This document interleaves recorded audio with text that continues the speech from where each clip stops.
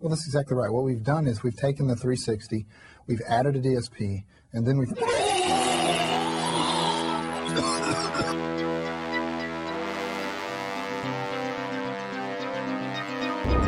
What happened to your eyes?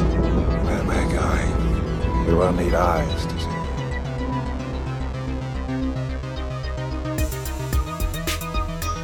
I did not say this. I have come here. You just shot an unarmed man. He should have harmed himself. He's gonna decorate his swoon with my friend. Fucking mother whore. Shit! You're not trying to draw a psycho pension. You really are crazy. I mean, it's not like I'm committing murder. I'm not killing anybody. The crack is what's gonna kill him. Hell, it's killing them already.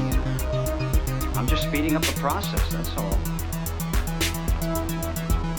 I'm not shooting anyone, I'm not stabbing anyone. I'm merely gonna place a lethal form of crack in their presence. They don't have to take it. Nobody has a gun to their head. If they don't want to do it, they can just say no. Welcome to Pop Culture Purgatory.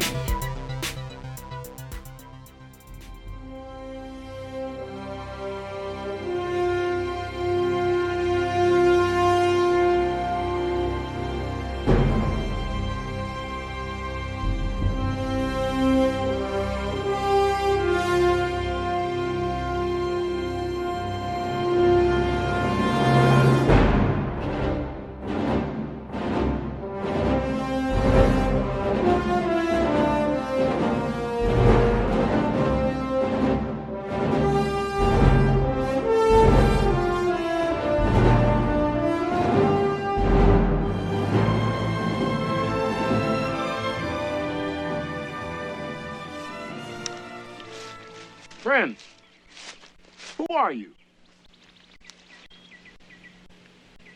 I'm Dar. Hey everybody, welcome back to Pop Culture Purgatory. And guess what? My name is Dar. And I have my buddy here. Who is this person? I'm the fucking ferret. Oh. most entertaining characters in the movie.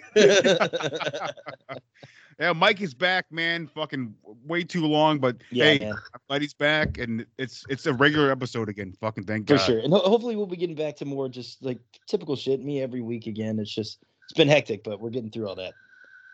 Yes, sir. And you know what? You couldn't have picked a better fucking two movies to do, and a comeback episode, man. In my opinion, like no one saw this shit coming. Well, you kind of picked it. Technically, because it was in my mind because I had just seen it. Like I was going through a list of fantasy movies, like I was telling you. Right. And but you kind of pointed out, I was like, you know what, fuck it. You know, I've never seen any of the sequels, but anyway, so we're doing Beastmaster 1 and 2 tonight, which fucking A, that second one, but we'll get there. Yeah, we'll get there. I mean, fuck, I would say even Beastmaster. Wow. No shit. But it's still enjoyable in a weird way. It's like so bad, it's great. Yeah, we'll talk about it. So the first movie we're talking about tonight is a Beastmaster from 1982. It was foretold by witches. It was conceived through sorcery. And it was to be destroyed by all that is evil. But the courage of one mortal saved it. And so, into an age of darkness, in a time of mysticism, sacrifice, and plunder, there came the only light, the Beastmaster. Born with the strength of a black tiger, the courage of an eagle, the power that made him more than any hero.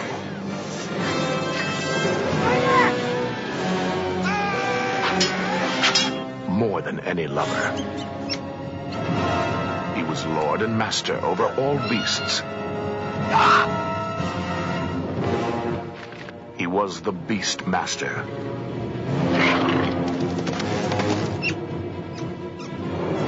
Behold the wonder, the horror, the fantasy,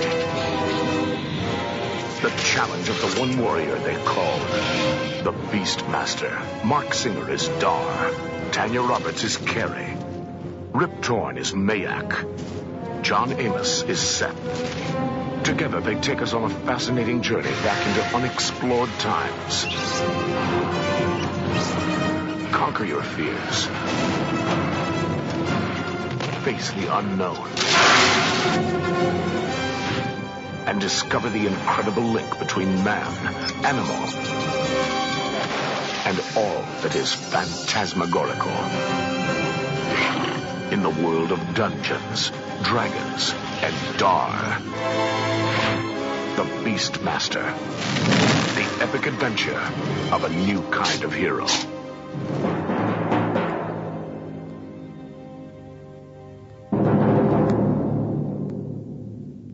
And now I always forgot that this thing is directed by the great Don Coscarelli. Yeah, fucking Phantasm. What else did he do? Oh, he did Bubba Hotep. Bubba Hotep. He did John Dies at the End. He did a lot of the great. There's some really great sequels though in there for Phantasm 2 is a great. It's one of the greatest sequels of all time. I kind of like the second one better than the first one, honestly. Go back and watch it. I think they're kind of on par. But okay, you haven't seen it in God knows how long. Yeah, we got Survival Quest, which I think is actually a really fantastic movie. I think Kenny and Company is really good. And Jim, I think it's his first movie. Jim's the World's Greatest, also a really good movie. He did really good stuff. He's a really classy director, in my opinion. Yeah. And also, he did a fucking Ronnie James Dio video. God bless him in 1984. Oh, that's awesome! I had no idea. It's fucking amazing. I watched the video today. It's rad as fuck.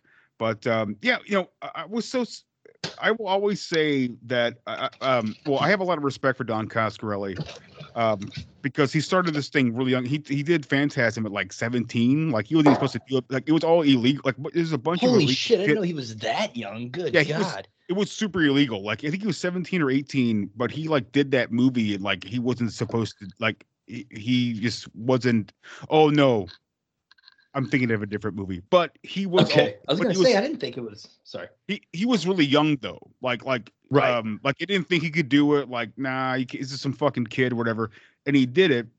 And to think about, like he did 2 dramas, he did Phantasm, and then he all of a sudden does this huge fucking epic, like 2-hour epic, and he was like super young at the time.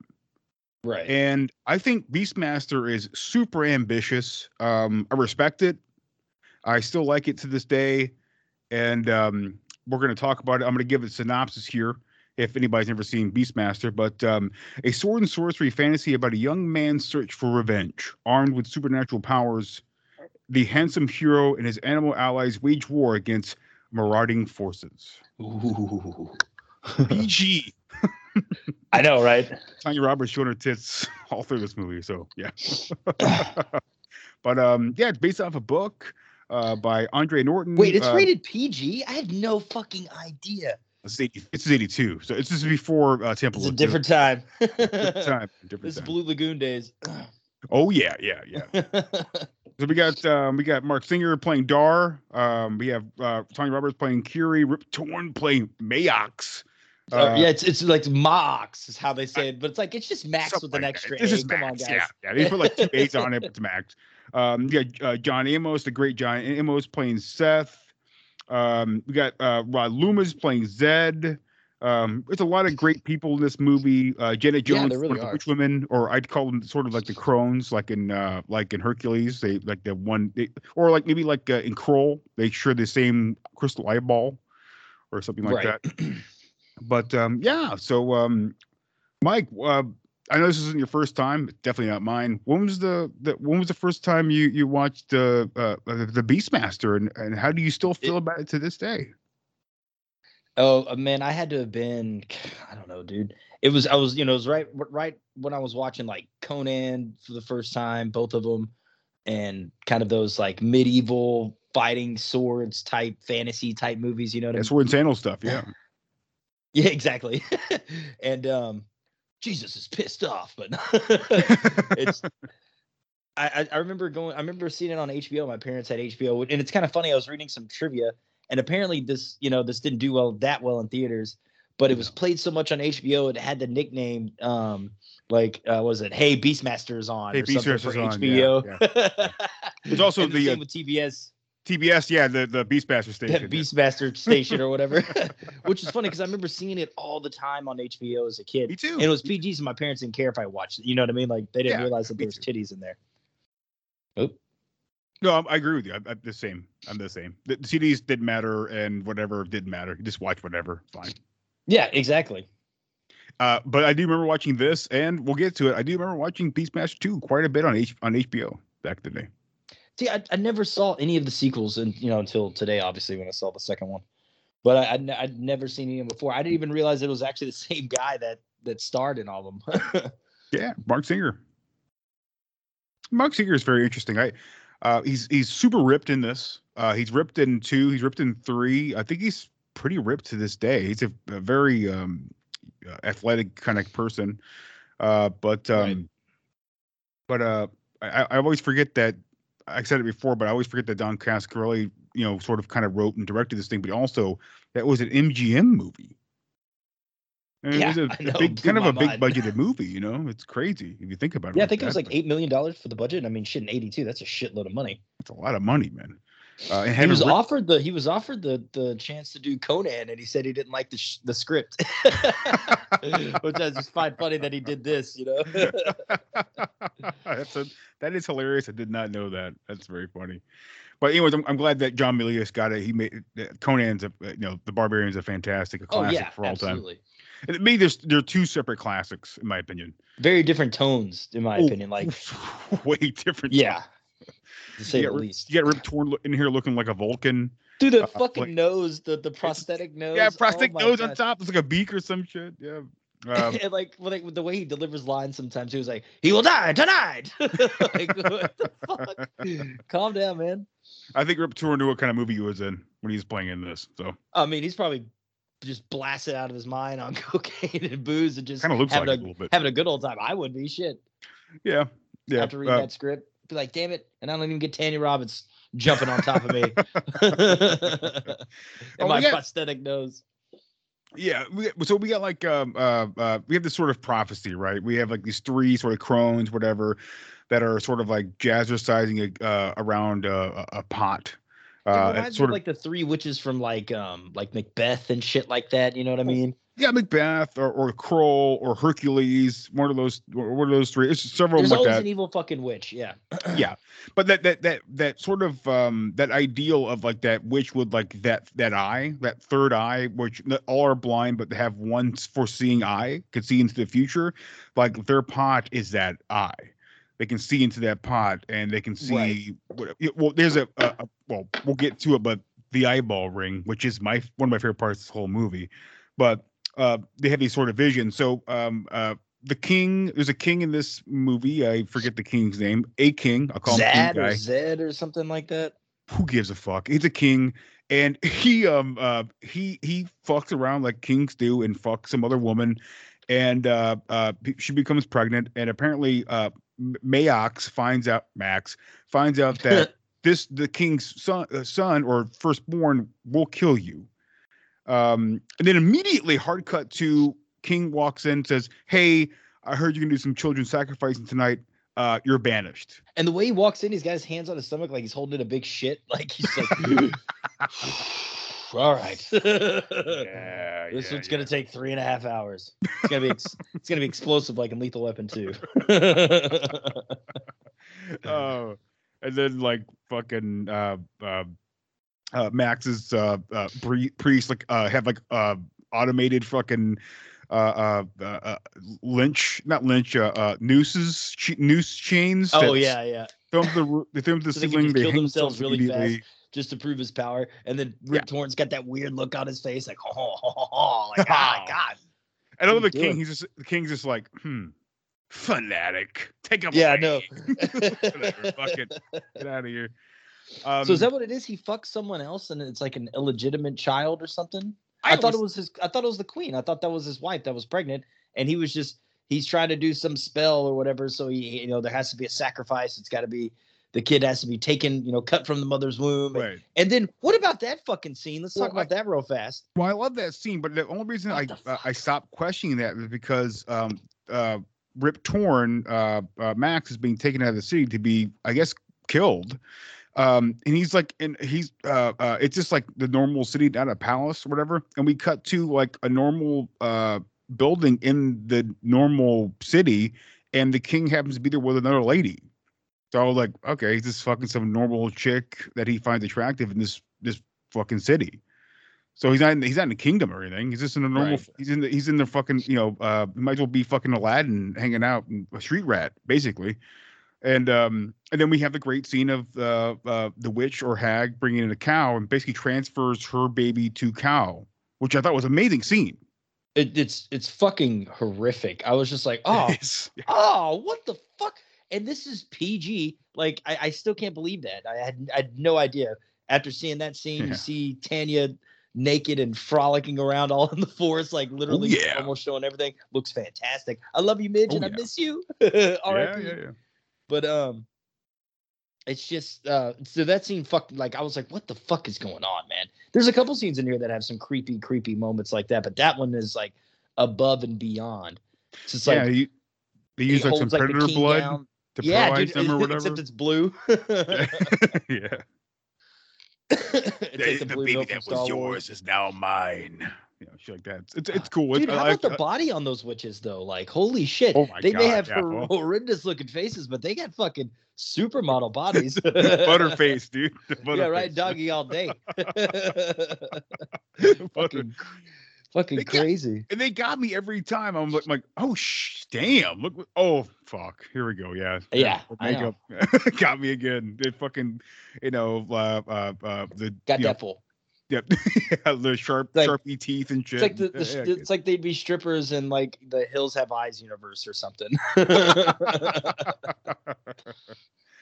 So that happens, and then we have this witch goes to a fire. All the fires in here, I don't know if you really paid attention to them or not, but like all the fires are not like regular fires; they're like this like white fire.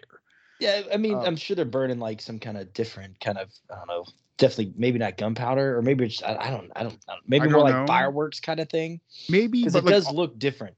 It does. It looks like magical, like it's a magical different world. Which I agree. Which I was cool with, which I still like to this day. I just love that it was consistent. It wasn't just this one fire. It was like every fire that they're at, every fire that Dar is at with his friends, it's always this blazing white fire, which I like. Right.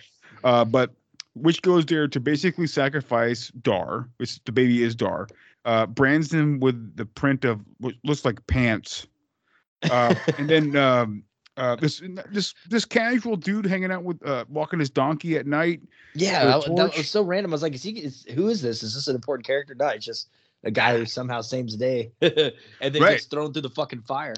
Yeah, he's got the glaive from Kroll. If anybody's ever seen Kroll, he brings out his glaive, he throws it, spins around, it hits this witch disappears, and then he kind of fights a witch. And I do like that scene though that you were mentioning before, the scene where she throws him to the fire. It looks fucking great. Throw this fucking it does. Like that guy got fucking yanked through that shit. I was like, oh damn. You're gonna feel that for probably the rest of his life. Hello, back pain. Brutal. But the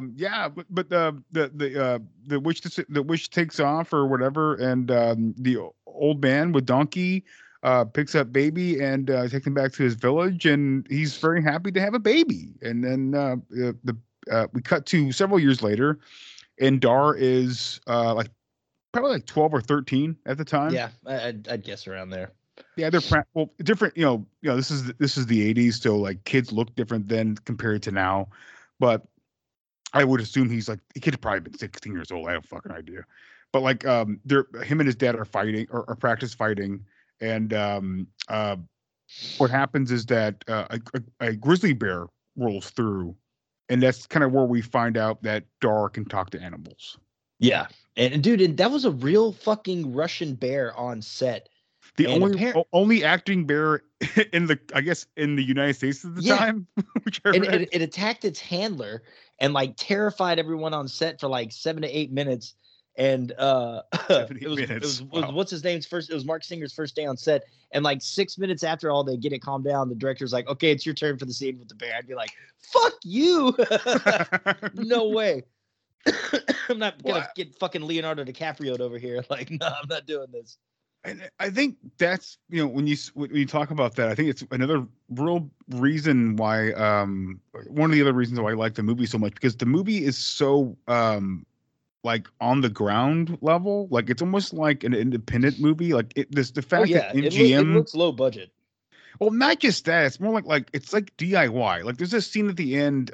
There are several scenes in this movie, especially there's like scenes where like Dar is chasing after Kodo and Podo, and is an obvious like stunt guy that falls off the cliff, but he's wearing like nothing. But it looks like a horrible stunt. Like he fucking fall. Like that guy got hurt.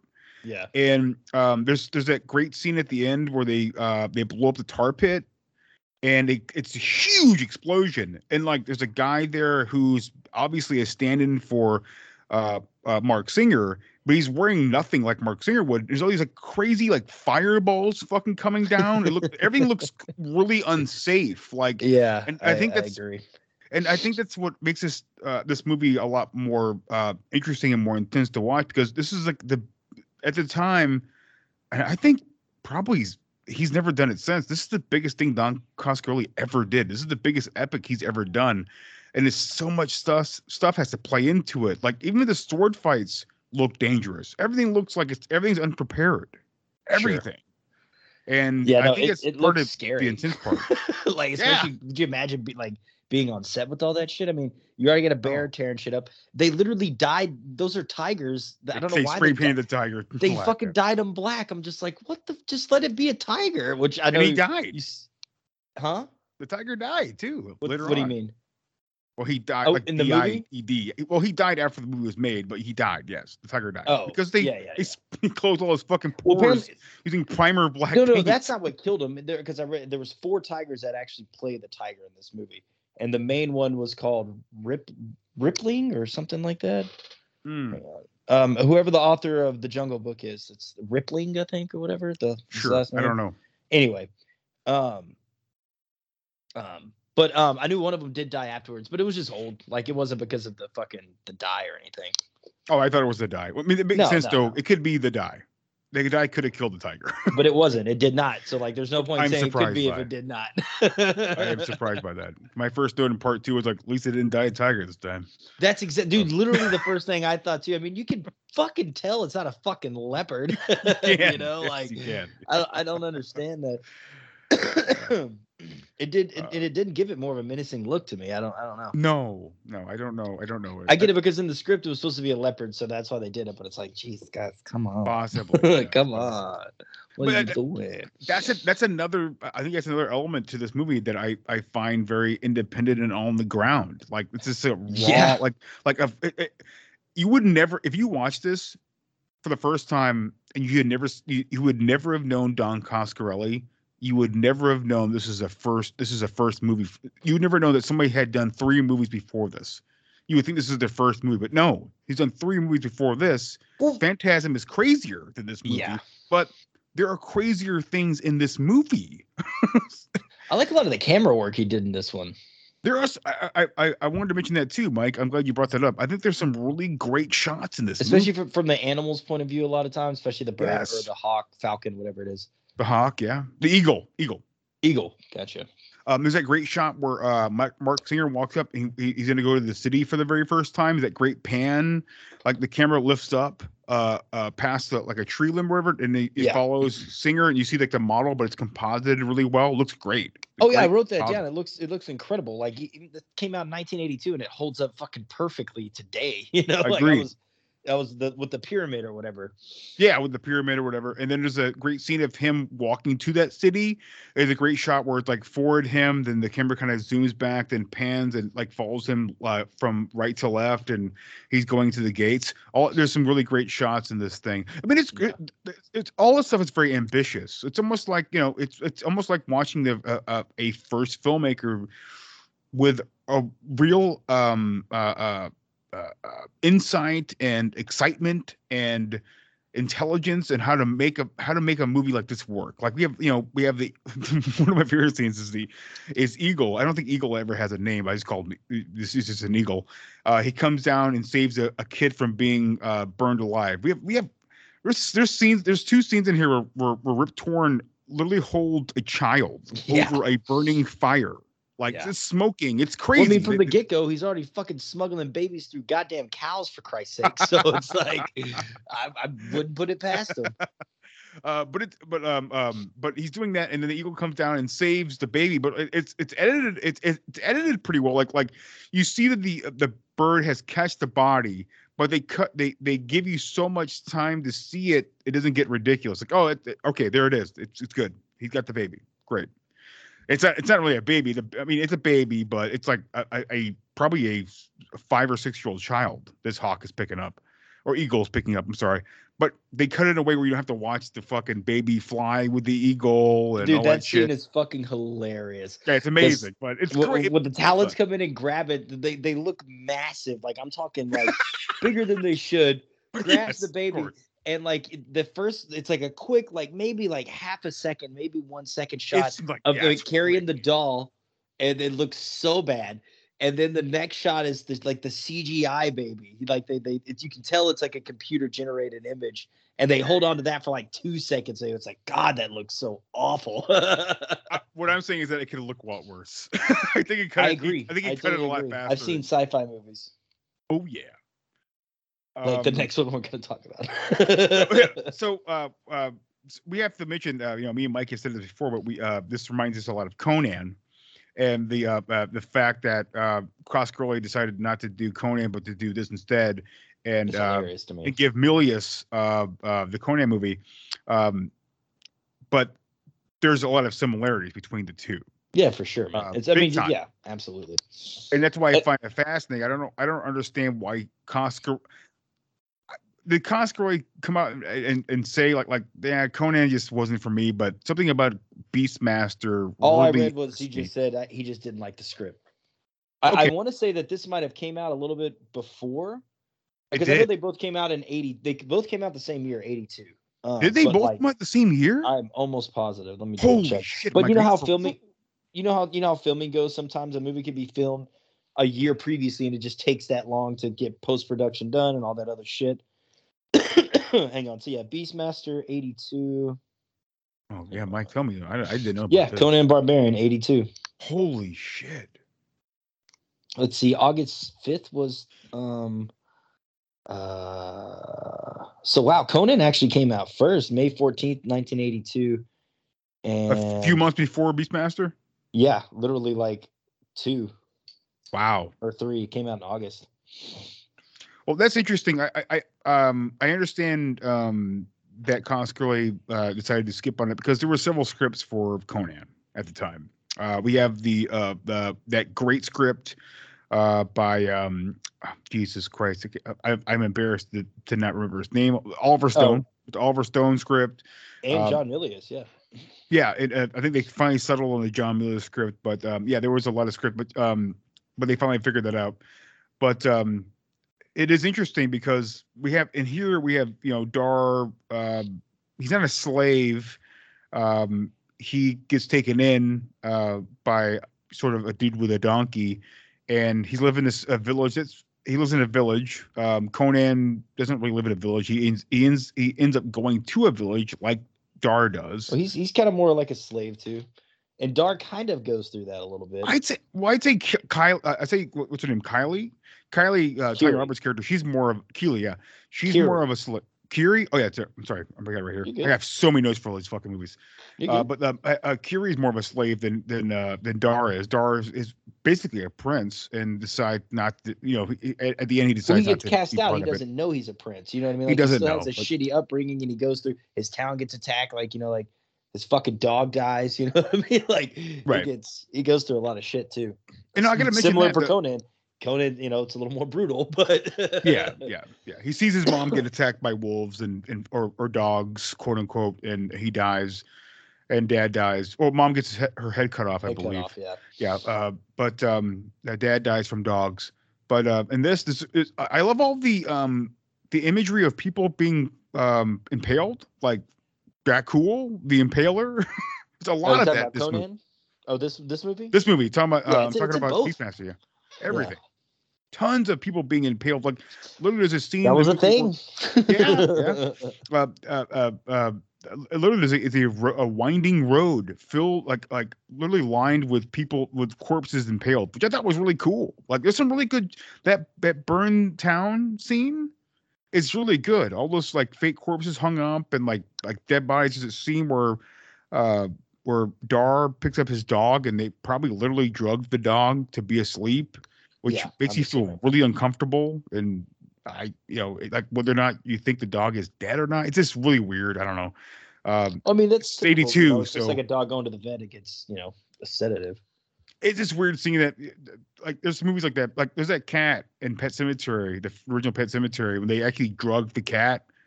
And the cat's just like this limp piece of toast, man. It's wet piece of toast. It's kind of weird to watch, I feel you. There's also, this part in here where Dar picks up the fucking ferrets and he handles them. It's so like he doesn't give a fuck. Out. And then when he falls in like the quicksand earlier in the film, like he just the fucking ferret helps him get out. And then he's just lollygagging around, not paying attention. The fucking ferret is drowning, like going under. I was like, God, like it really goes underneath there. I was like, what the fuck, man? Like, maybe want to go check the credits. Were animals hurt on the making of this film? I do not know. Yeah, I actually want to know how many ferrets did they use in this set. Crazy. I have no idea. It didn't specify in the trivia. But that was my note, because I was thinking like Milo and Otis, like where they went through all those cats and dogs in that movie.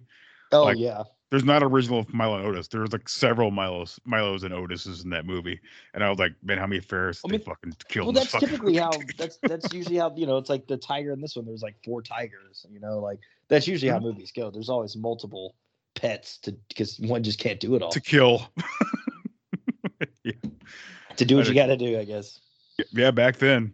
But I would hope that none of them. Well, I would hope that none of them died. Because I was upset. No, I guarantee they didn't die, because the whole PETA thing started back in like the fucking 40s and 30s and shit, of them like making it illegal to mistreat animals on movies, because they would fucking kill. I mean, shit, back in the day, extras would get killed all the time in movies and shit. You know what I mean? From like the late 1800s all the way to like the 1930s, 40s. Yeah, they fucked up on Milo Otis. A lot of them got killed back then.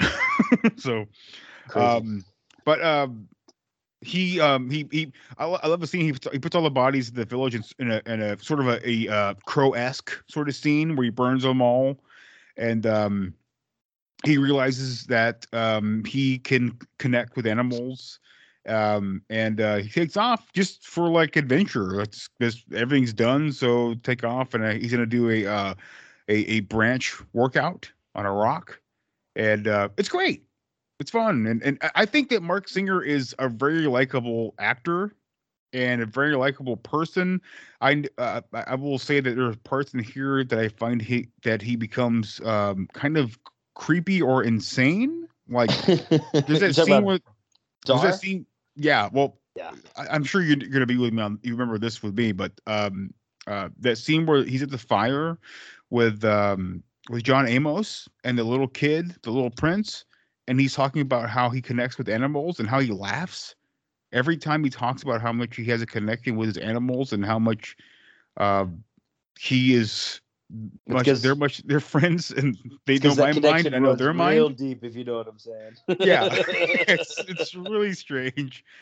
And the fact that when he meets Tanya Roberts for the first time, Jesus God, it's weird. Like he brings out Kodo and Podo and well, like yeah, dude, he's spying on, like, Tanya's sitting in the fucking river, bathing, and he's just fucking spying on him. And like, sure, if you're like a fucking 9 to 10 to 13-year-old kid, I get that. But as a man, like, come on, dude, like, and then get your ferrets and let's watch it. Like, yeah, it's fucking creepy as shit.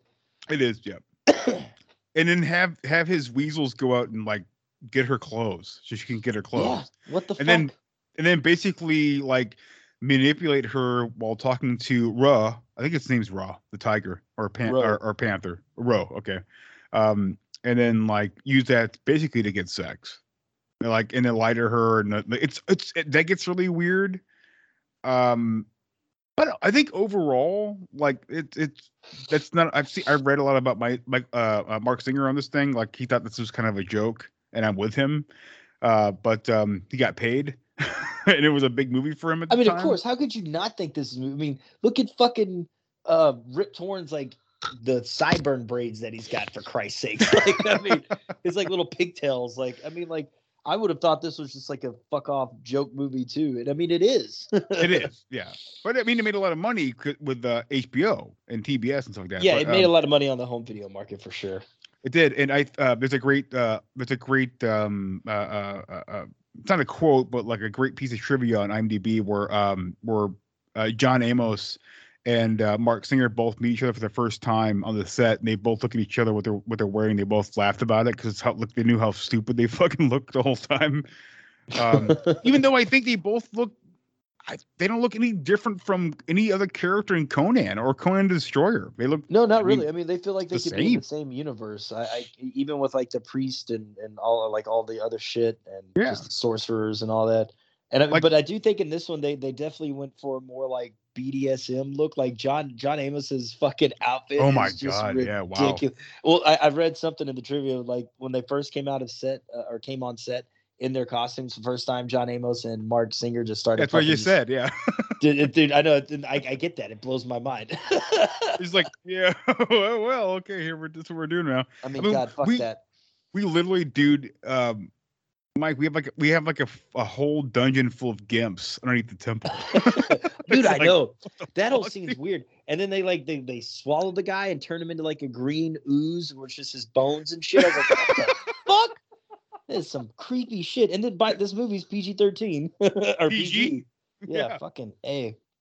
That scene that the glowing leech scene that goes into their brain, I thought it was a really fucking funny scene because like some Wrath of Khan shit. It's a Wrath, yeah. Well, I put definitely by Wrath of Khan. Also wrote for the funny enough, we have some Star Trek 4 stuff in part 2, but when they do the leech brain thing.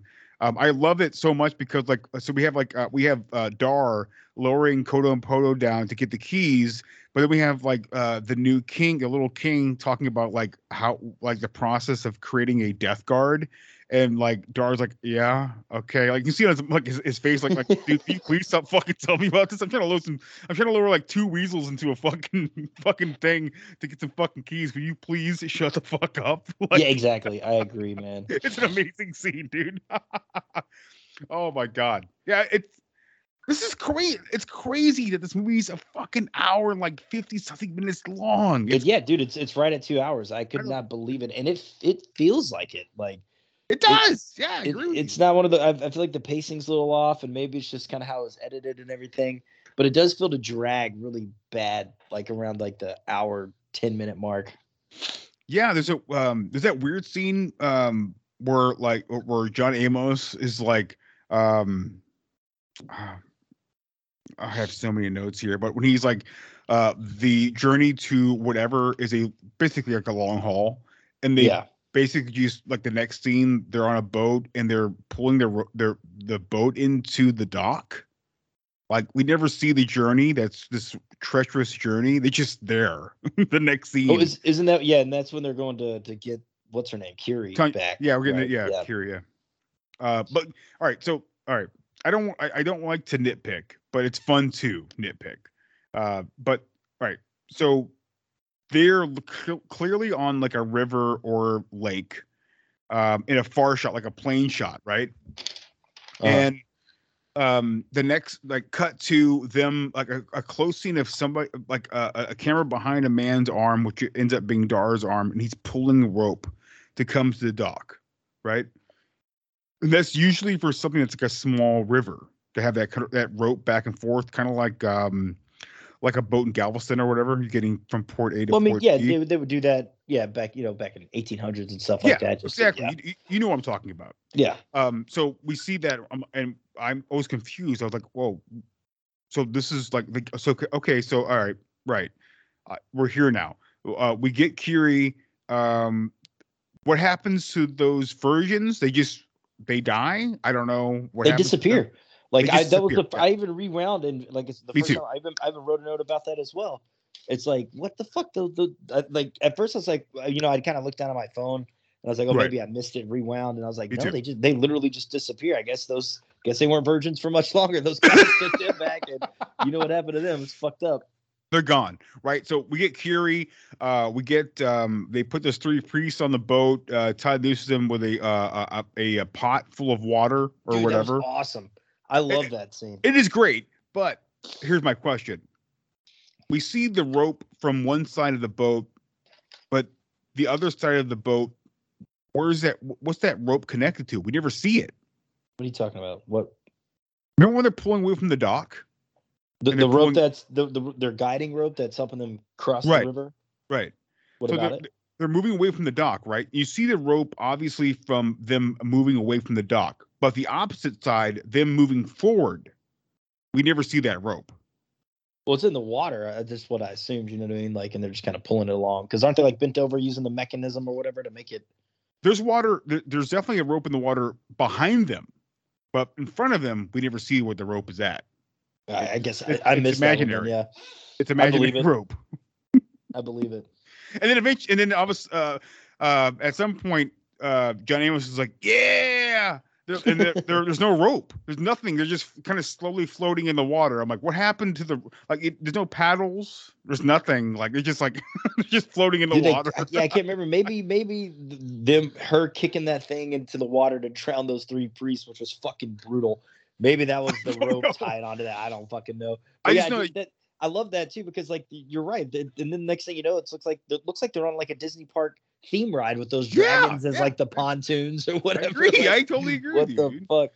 The it's Jaws very strange. ride or whatever. You can see like the bottom of the ocean. You can see the bottom of the water park ride. You can see like Oh yeah. yeah, you can see it. But I still love the movie. It's just fun parts to fucking talk about because it's like it's ridiculous. Like what happened? What happened with this? It's like the virgins. There's like tons of virgins. There's like 7 virgins or 5 virgins or whatever, and they're all gone. At one point. Yeah, they just disappeared. That's what we were just. Yeah, yeah. I don't know what the fuck happened with that. I even looked it up in like trivia and tried to figure it out. And I'm assuming it's just probably something that got edited out, or it's just a continuity error. Yes. Okay, we gotta go. We gotta hit this dude. The weird tree with embryonic sacs. With like hanging around everything. Yeah. With one dude in a cage and like a pot full of people's heads. That was that pretty head in the interesting, that man. head in the cauldron was pretty unexpected. I was like, whoa, fuck, all right. And I love his reaction, but I also love the reaction more of Ro, the tiger. He's Yeah. like stinky, like he fucking like, oh fuck, like Because pull you back, know it would damn. be good. God, that's some rank ass shit right there. I thought that was really cool. I really liked it a lot. I like that scene too. That was I even wrote a note. I think it's a little further down. I was like, man, I'm actually surprised how much I'm enjoying this. And the score. I actually really, really like the music in the movie. Yeah, I thought the score was really good too. But the guy, I didn't do any research on the guy, but I thought he did a great score for this thing. I'm gonna look him up real fast. I almost wrote his name down and I completely forgot. I just thought all this stuff was very in line with Sword and Sandal stuff, like this sort of. If you ever read Robert E. Howard's Conan, I've read probably about 10 stories from him. Yeah, his Conan books. This is kind of how they play out. It's like you have this vast world, and you can hop, skip, and take a jump. And you're in something completely different. It's like playing all right, maybe this is more modern now, but it's like playing Fallout 4 or Fallout in general. Like you can wander a little bit and you find something different, and you wander a little bit and you find something different, and you find something different. It's everything is so different, and these weird cultures and different sects and not sex. SECTS sex, but like all these different like cultures and sex and all that. I think that's fascinating. That's how the world I thought would be back then, where you could just like travel and you can meet so many different fucking people because there was so much land to explore. And why wouldn't you find some fucking weird vampire dudes with a weird tree, with embryonic sacs, with a tiger painted black, black, with a dude with a couple of fucking ferrets in his fucking pocket? Who knows, man? But I thought that was really cool. And the best part of that is him, his eagle coming down, and they're like, oh shit, my emblem's the eagle, which the eagle looks a lot like the eagle from Judge Dredd, the eagle symbol. Yes, but it's also very like Nazi looking, man. Yeah. I was like, dude, when I saw when that fucking eagle landed on the symbol the first time, I was like, whoa, like, pump the brakes, kid. And then you see it like drawn out later, and I was like, fuck, that is like straight Nazi symbolism right there. I know they stole it from other people, you know. Hell, they even stole the swastika. But like, right, yeah. It's just crazy. Yeah. And I mean, I think having that eagle look like it does on the emblem for Judge Dredd. I mean, I think we all kind of understand that they're kind of like Nazis, the judges at that time. But yeah, but I thought that was fascinating that one of the, I guess, lead vampire, whatever they are, men give him the emblem. Wait, who's a vampire? There's no vampires in this movie. What would you call them then? I'm not sure what they are. Like who? Bats? The guys that swallow up the guy and turn him into green ooze or whatever. Yeah, I don't fucking know. I have no idea. I don't think they're vampires. They have wings, and they don't suck any blood. They turn them into fucking Nickelodeon mush, the slime or whatever. Yeah, you can't do this on television or some shit. Yeah. But no, I mean, to be honest with you, that was one of the biggest notes I made was like, okay, who the fuck are these people? What the fuck are they? And why do we never see them again? It's just this, and it's really kind of ambiguous as to why he's even stumbled across them and who the fuck even that guy is that gets swallowed up and, you know, turned into mush. Right, right. Yeah, like Dar cuts that dude's Dar cuts that dude's rope for his door to get out, and basically this dude's like a game pick. Right, he gets fucking killed immediately.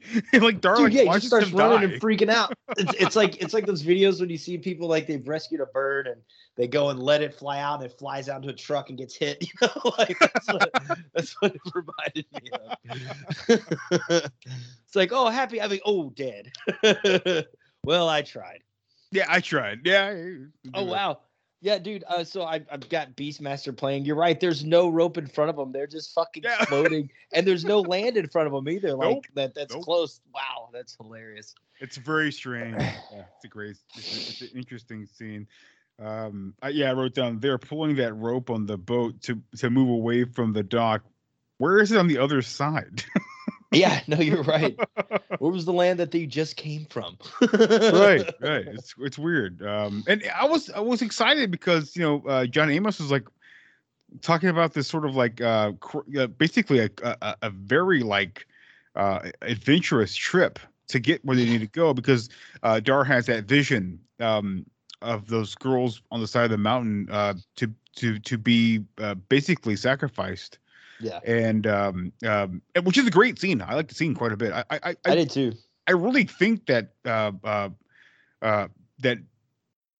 Dar he's a good straight man for most movie. There's weird things that he does in this thing. I don't think it's his fault exactly. I think it's mostly the script and the direction. But Mark Singer, I think, is a really good straight man, and John Amos. Yeah, of course. John Amos is just fucking. He's he'll awesome. Always be great. Yeah, he's classic in everything he's ever been in, from Good Times up until today. And right. But Mark Singer, yeah, he definitely. I have mixed feelings about the guy. Like, I agree with you. He plays a straight man well, but yeah, I hope it's just the writing in the script, because some of the shit he does in this, and then in the second one as well, I'm just like, what the fuck. I think we'll get to it, but we'll get to it on part 2. But John Amos plays Seth. We have Baby King. I didn't write down his name. I just called him Baby King. But they eventually meet. And we see John Amos at the beginning of the movie, because John Amos was there when the real king. Do you remember the king's name? Zane? Zod or Zaid or something? Might be Zane or something like that. That's like Zane's like what I could tell was like his right hand man, the king's right hand man. Oh yeah, absolutely. Yeah, But we eventually get to see Dar and Seth meet up for the very first time since they since he was not even born at the time. But King Zed, sorry. Yeah. But he's kind of like he's kind of like the oh my god, I can't remember her name all of a sudden, but the character in Conan the Destroyer, the lady. Yeah, I can't think of her name either. God, that's gonna piss me off. From Vamp. Grace Jones. Sorry. You're talking about Conan, the first one or the second one? No, Destroyer is the second one. Yeah. The second one, it's Grace Jones, right? What did you say her name was? Grace Jones. Grace Jones. Yeah, you're right. Yeah, that's kind of how I got, because not because he was they're both African American, but they both have bow staves, and they both have like the same kind of outfit. Yeah, honestly. dude, I agree. There's so many similarities between these movies in terms of just style, setting, like everything. Yeah. Even though I like Grace Jones is amazing in Destroyer. He's the best part of the movie, the whole fucking opinion. Yeah, by far. By fucking far, dude. Talk about a straight man. Yeah, that's Grace Jones. Grace Jones is there for this fucking script. She's a badass. Everything. Yeah, she's amazing. And it's super hot. But yeah, but I love how how John Amos is like, he's this like casual guy reading like these sort of quote unquote cheesy like Shakespearean sort of lines. You know what I mean? Like, it's his name is Seth. Like, what is the name Seth? When did that come to be? Like, it's so interesting to me, the name Seth, because I think of Seth and I think the 90s, and I hear, I am in cold stoner comedy. Seth Green, Seth Rogen, fucking yeah. But he's great. But they meet up with each other and help. They push the log into the pit, which it's one of my favorite scenes. And they get Ro out, and basically they talk about Johnny Amos talked about how it'd probably be a lot safer to travel together, to go to the city to worship R. And yeah, it's where we meet our friends, and it's a lot of fun. Yeah, they're a fun sort of group together. Yeah, it's their fellowship. It's the fellowship, yeah. It does, and I guess so. When does he finally meet Zed or Zod or whatever? Jimmy? It's later on, right? It's later on, yeah. Okay, I can remember. So I believe I believe Dar meets him at some point and has the Eagle capture the kid, right? Right. And then it's kind of complicated. Like, so it happens, nothing happens to Dar. Like, Dar does it. Mayox sees him do it. He knows he did it. He does nothing about it. And then Dar finds the kid at some point and puts him in a fucking sack and brings him to his parents. Oh yeah, I do remember that. Yeah. Drops him off. And I love that scene because like the dad of the kid is like, it's horrible. Like, they've been sacrificing kids, their blood, all this stuff every whatever moon to sacrifice for R. And then Dar is just like, but what about the women? Like, where are the women at? Like, it's just like, what? But yeah, I can't remember the guy's name. It's like Thaddeus or something like that. The dad, who becomes sort of like a what's his name, Firestein from like Independence Day or like Mrs. Doubtfire. That actor, he kind of becomes that kind of character. Yeah. But basically, he's like his word from the inside the city. But he doesn't meet Max until like the close to the end, because they have that. Well, we haven't talked about this yet. Well, I mentioned how much I love it, but we haven't mentioned the ring eye, the eyeball ring. Oh yeah, it's fucking awesome. And I guess that's the way that the witches can see what's going on in Mox or whatever. Max. Right. Yeah. They see everything. Kind of remind me of Mike. I think you'll know where I'm coming from here, but it reminds me a lot of like the shit in Never Ending Story Part 2. Oh yeah, and also Hocus Pocus for me, Book with the Eye. Oh shit! You're right. But no, I agree. You're right about Neverending Story 2 as well. I don't remember what he has in Neverending Story 2. He has some sort of, it's not a ring, but it might be a necklace or something like that. But like that evil queen there can always see what he's doing and who's around him with an eyeball or something. Yes. Like that. Yeah. But yeah, I love the eyeball ring. And it's really it's I think it's really well set up. Dar is sitting around with them and he's talking about Kodo and Podo, and these are my buddies and these are my fantastical friends, but they are thieves, so be wary. And crafty ones at that. And they steal jewels and whatnot. So one of these rings have been stolen from them, and one of these jewels is the eyeball ring that happens to be connected to Miax or Max, whatever. But yeah.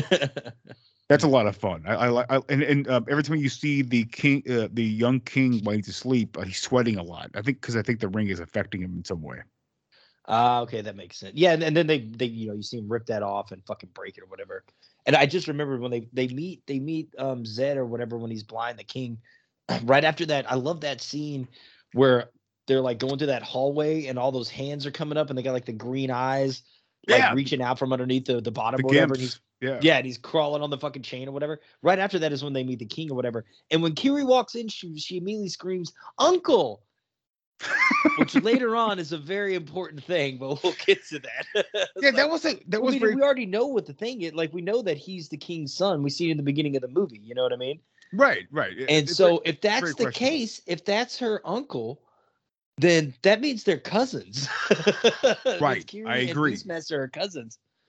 And it's never really revealed who else he banged to have another child. You know what I mean? Right. So it's kind of ambiguous in that regard. It's like you were saying earlier, you don't really know. He's got the wife and then the mistress or whatever, but you don't really know who's who because we only really see one woman at the beginning. No. Oh, you see two? I'm sorry? You see two? No, I think you just see one, like you said. Yeah. That's what I thought. I could, yeah. It's man. I'm trying to not confuse this one with part two as well. Yeah, there's a lot in here because I was with you. I was so confused when Dar gets past. There's even scenes where Dar takes Kodo and Podo to lower them down the grate to get the keys. Tanya Roberts, Kiri, there's the secret door in the hallway, and she like turns this torch, and she walks through this, in the secret passage opens up, and she walks through it. And the next time we see Kiri is that she's wearing something really sexy, but also I guess professional, because Young Kings is hey, she's part of the Nice Guard. This is what she was meant for. This is what she has to be. And what? Yeah, well, you can see it on Dar's face too. He's just what? What the fuck's going on? Well, it's because Dar's got the medallion or whatever that he got, and he shows it. I can't remember who. I think it's John Amos's character, and he's like, I got it from some slave girl. He's like, that's no slave girl. Freaking out. You're like, wait, what? It's not really. It's not very well explained. A lot of this movie is not very well explained, but it is fun to watch. it's that scene where they're in the fire when he pulls out he dumps out his jewels that Kodo and Podo stole, and they see an emblem, and then Young King's like, Seth, look at this. He's like, where did you get this from? He's like, oh, I told you before. Kodo and Podo are very intelligent thieves. He's like, I do not believe you, Dar. And Dar's is like, what I can tell you is I met a slave girl, and this hill was from the slave girl. She was a slave. We leave and it. That's exactly how the dialogue goes. The dialogue is so weird in this movie. It is I think the most consistent dialogue of all of it is fucking is Dar. He's the only person who is consistent through this entire movie. His the way he says dialogue, the way he pronounces himself, and the way he speaks and presents his body. I mean, literally, he is the only guy who's he's a straight man in this, and he's a straight man in part two. So I mean, it's weird. Everybody else is kind of I'd say maybe Tanya Roberts. She's pretty close to the straight man too. But we have. I thought she was great in this. She's a little stiff, I think she is too. Yeah, I don't I was reading some reviews, and she was getting a lot of hate back in the day when this came out. It's like, fuck, I didn't think she was bad. Yeah, exactly. That's what I was thinking too. I mean, she got 007 cast in the Bond movie. Yeah, exactly. Yeah. So, hey, but apparently Bond was kind of like a blight on her career. She wasn't really cast in anything major until that 70s show when she played Midge. Jesus Christ, really? Yeah. Weird. She did a lot of B movies. Like, you would think after doing a Bond movie, sky's the limit or whatever, but it didn't turn out that way for her until she got on that 70s show. Funny enough, that Bond movie she was in is a B movie. So yeah. Oh, View to a Kill. Oh my God, I know. I think the only good thing about that movie is Grace Jones. I'm pretty sure she's in it. Grace Jones in it. Yep. And the fucking Dance Into the Fire, whatever that fucking. Love that song. I love that theme song. God damn it, who is that? I don't know, but it's a great song. Depeche Mode, I'm pretty sure. A View to a Kill. That's what that one's called. That's right. Yeah. View to a Kill is not Depeche Mode. It's Tears for Fears. I think that other one. No, it's not Tears for Fears. Hang on. I don't know. I'm looking it up right now. Fuck it. Yeah, we gotta look it up right now. Yeah, I have to know. I love this. The eagle often refused to fly on cue. To shoot of it in the air, it was dropped from a trap door in a hot air balloon. Duran Duran. Yeah, it's a great song in my opinion. It is. It's one of those like it's for most I think it's sort of like that's a James Bond song we don't talk about very often, but I do. I think it's a great song. So. Oh, I do too, man. By far. I mean, I'm not the biggest 80s fan in terms of like a lot of the new wave stuff. There's some shit I really like, but not a whole lot. I know you like a lot of that stuff though. But no, we're the same way. We like a lot of it, but there's a lot of it we don't like. I can't fucking stand almost all of the hair metal. I just can't fucking do for the most part. It's just I'm with you too. It's like a small percentage. I think it's a 360, a full circle, like John Amos says in here, like life's a full circle. Yeah, we'll meet again. But I think that's a lot of music to me. Like I don't love all of it, but there's some things that there's a lot of fucking genres I love in there, and eventually somehow it comes back to my brain or my ears, and I hear it again. And I'm like, all right, I like this, but it takes a long time. Right. Yeah, I feel like the older I get, the more receptive I am to it. I agree, and I'm also well, you said it, Mike. Yeah, respect.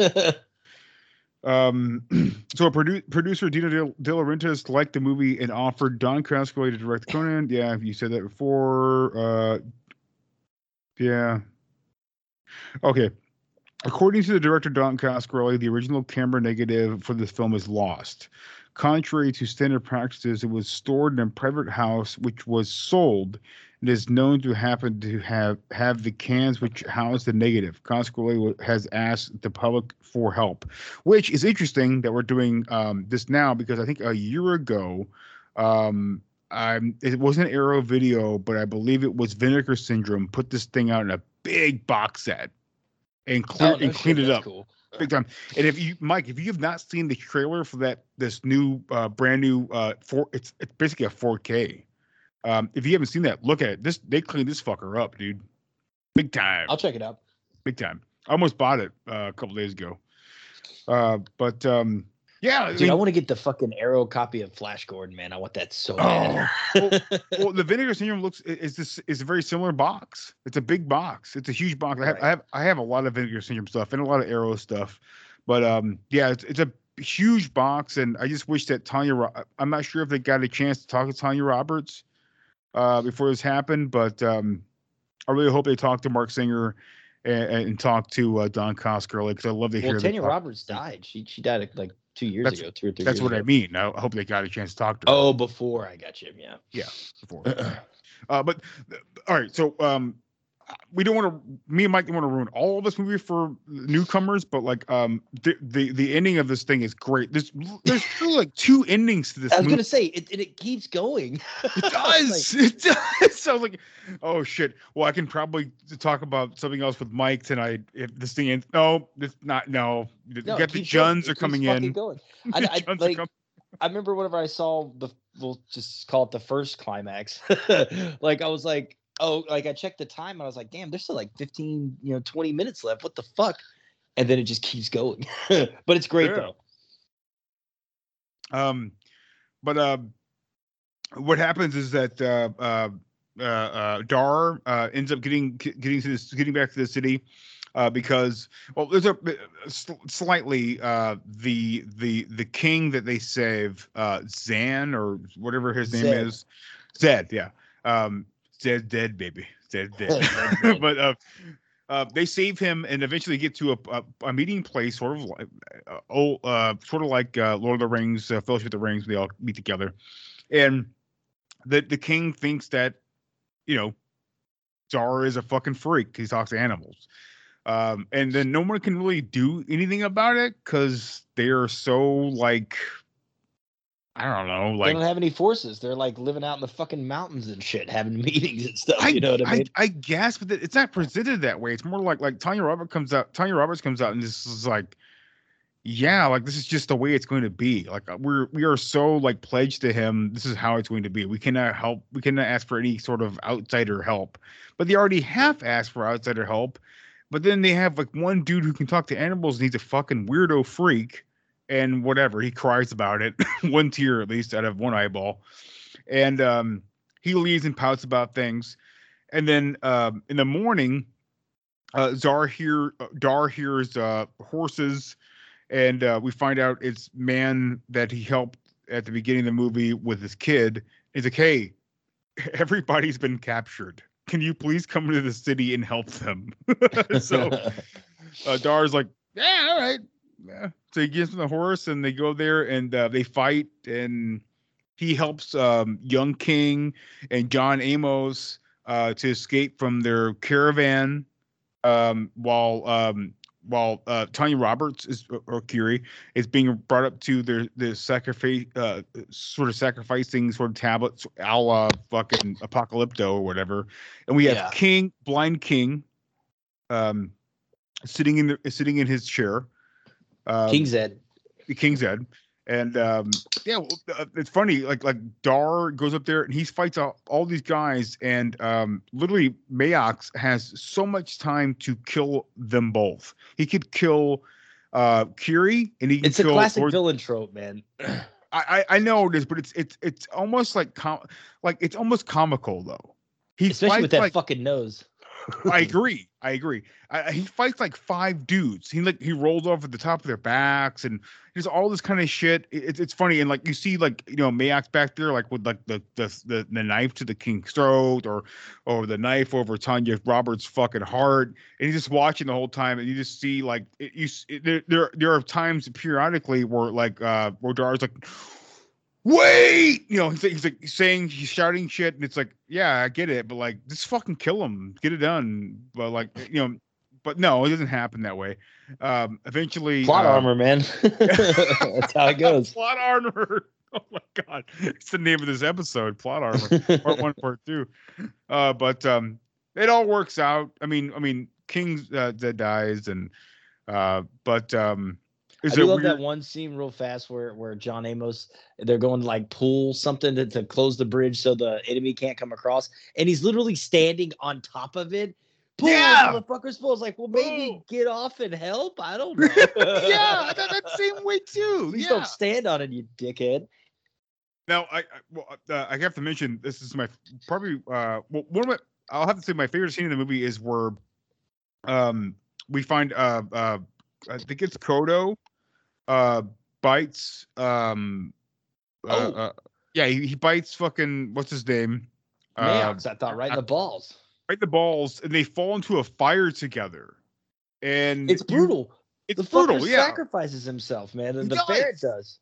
And I was like waiting for like the happy, like, he jumped off to the side or some shit. I was like, oh no, they burned his ass alive. Kodo dies, man. Kodo fucking dies.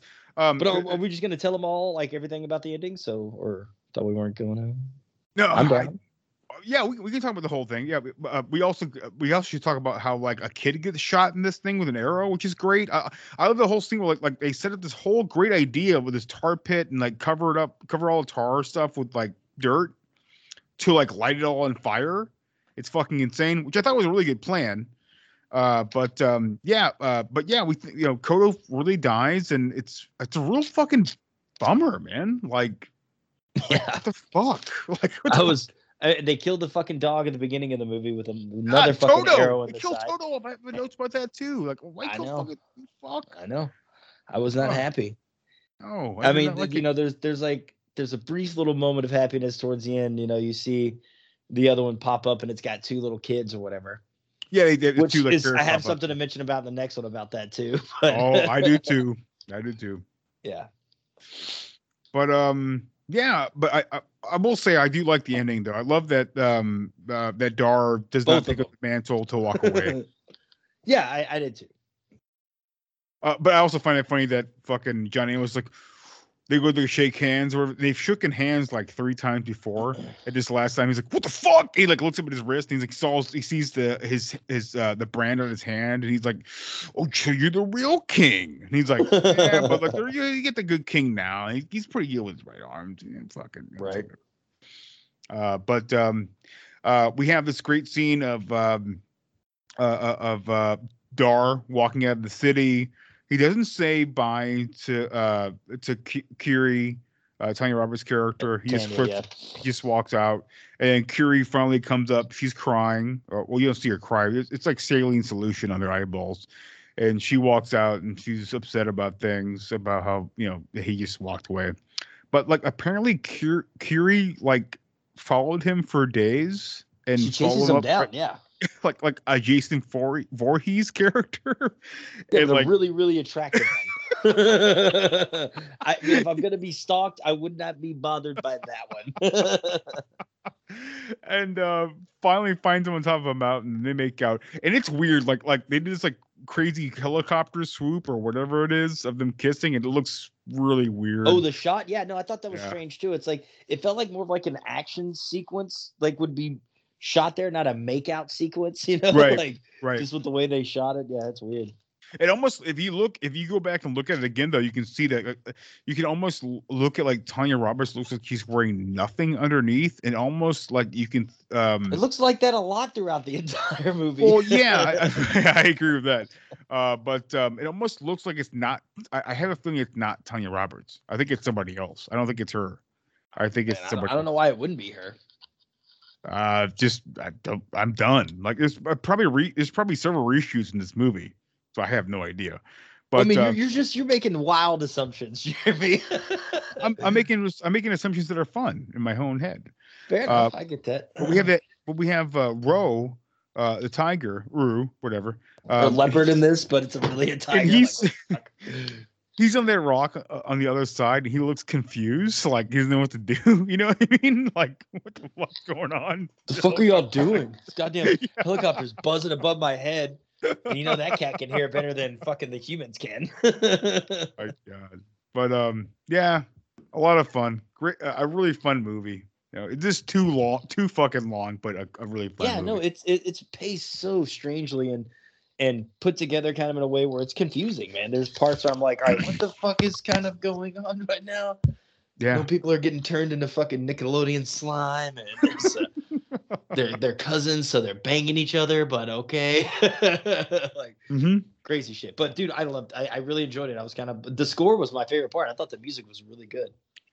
Yeah, I think I thought I'm with you, man. Well, my favorite part is definitely Tanya Roberts, but it's not enough for her in the movie. And Mark Singer, no, you're not wrong. You are not wrong. Mark Singer is also really good in it too. I just think he does. I think he does a great job with all the direction and the writing and all that stuff. I think he does a really great. He comes out very unscathed, in my opinion, through all this. Like he just does the best that he can and plays the straight man, like you were saying. He tried to play the straight man, and I mean that whole ending scene with him and the that Jun's warrior guy who's like Beast Man from He-Man. I think it's a crazy fight, and I think he does a great job with it. Like, and there are scenes. The crazy part to me is that there are scenes that are like left in that you can tell he's reacting like I don't know what to do here. Like the scene should have cut, but they didn't cut. They like linger on it. And he's like, I don't know. I don't know what's going on. Like they're lingering. It's wild. Yeah, no, I agree, man. It just seems like it was kind of a fucking by the seat of your fly by the seat of your pants kind of production. Yeah. That's why I think it's such a really fun and a very respectful and good fucking movie at the time. I think that, and especially since nobody died making this movie, because I could see someone or several dying making this thing, especially towards the end, because it's crazy. The explosion and shit. I agree. Wild. But that's Beastmaster 1.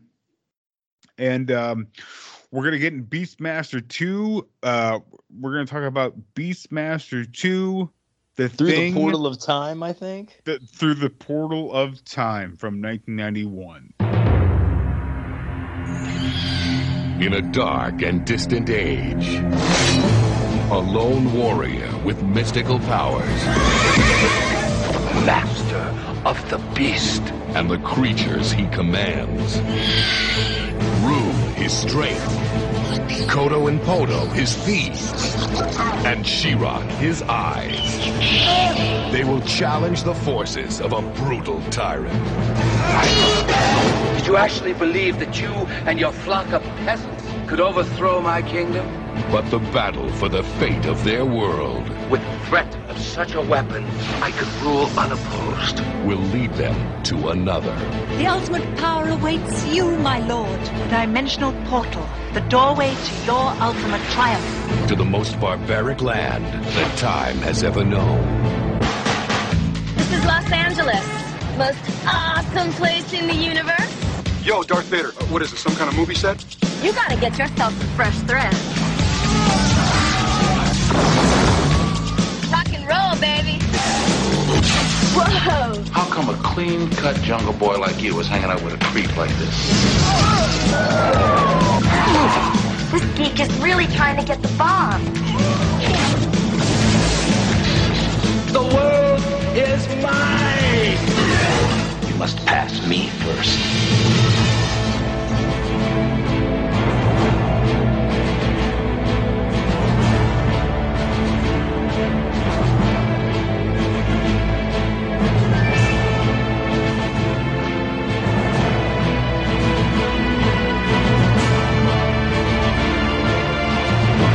Mark Singer returns in Beastmaster 2, Through the Portal of Time. Which, talk about a fucking huge, that's almost 10 years for it to be released.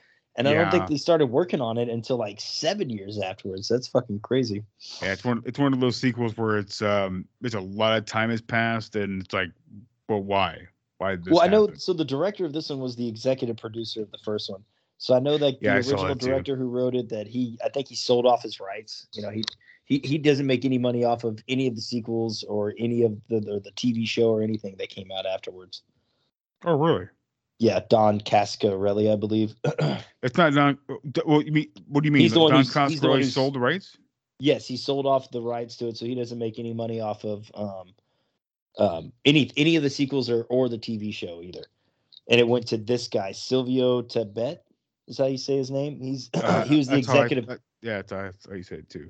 Yeah, he was the executive producer on the first one. This one, he's the director, producer, and additional crew. Yeah. And it suffers. Don, without having Don in there, man, it really, you feel it in this one. It's weird that you say that because I think that sounds a lot like a Don Coscarelli thing to do. He is true a independent filmmaker. He does not. I feel like he would like. Yeah, I'm not coming back for Beastmaster 2, man. I'm fucking done. I'm out. I feel you. All right, so Mike, do you want to do the synopsis for Beastmaster 2?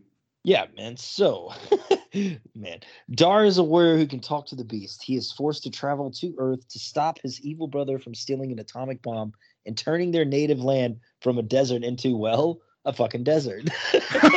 Which, when I read that, I was like, wow, that is so stupid and asinine, but funny. That is, yeah. So yeah, that's the plot of the second one.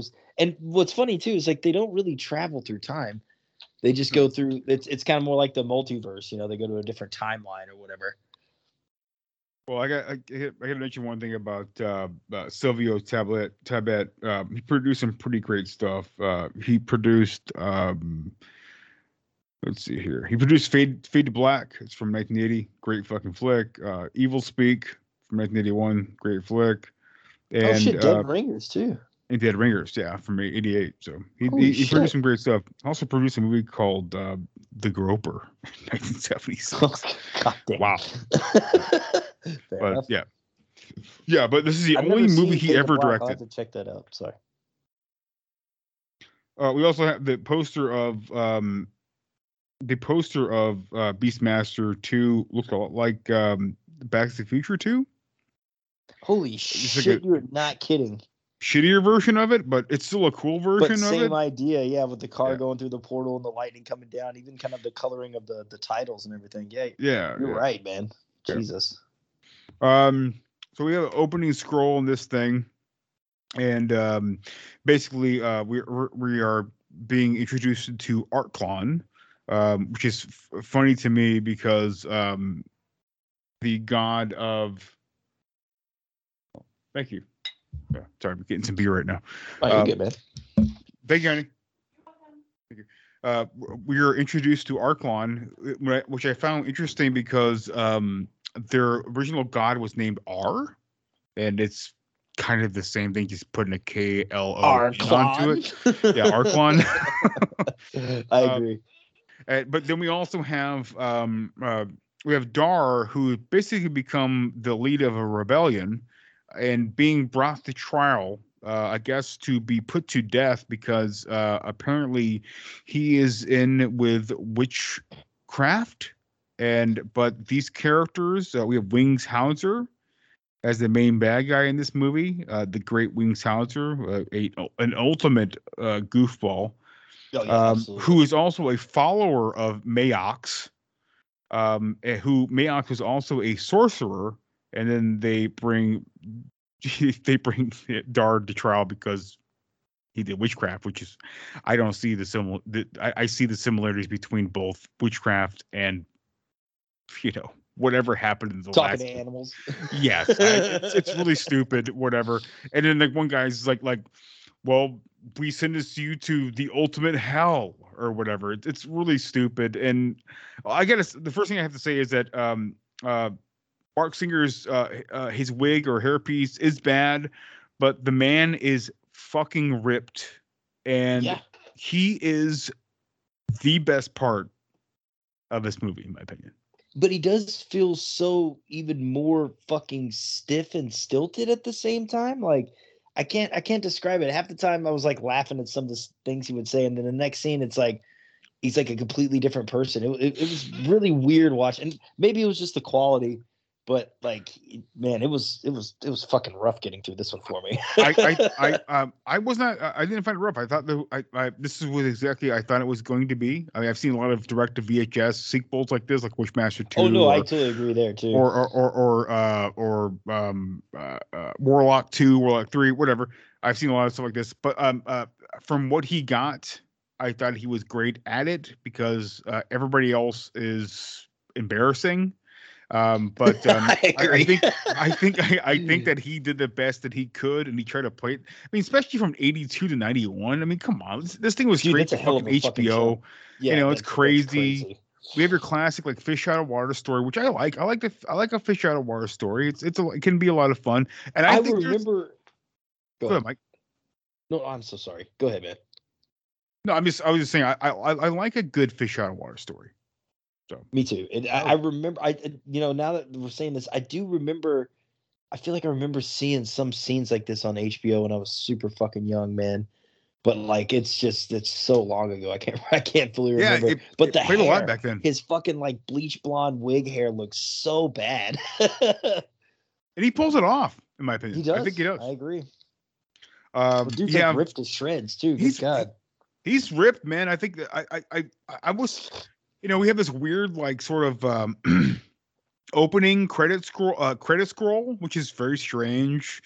But we have like, we were basically thrown into a trial with Dar and like weird priests and shit. We have right. We have Robert Zadar is there. He's like a part of the guard. Robert Zadar, the Chin. Robert Dar is there, but like it's oh yeah, fuck yeah, from Tango and Cash too. yeah, from Samurai Cop, whatever. He's been in lots of stuff, but like or was it Maniac Cop, whatever. Maniac Cop. He is the Maniac Cop. Dude, then hell, you got Sarah Douglas in this too. She's in fucking Conan too, so there's another Conan tie-in. Well, Sarah Douglas, I call her Ursa because she's in Superman 1 and 2. So she's. Oh yeah, absolutely. And super hot in this. She's super fine. You know, get the boobs are all out. It's great. But and I would say that other than Dar, she is the second best part of this movie, in my opinion. I completely agree. I think she was my favorite part of the whole thing, to be honest. I thought she was fucking great.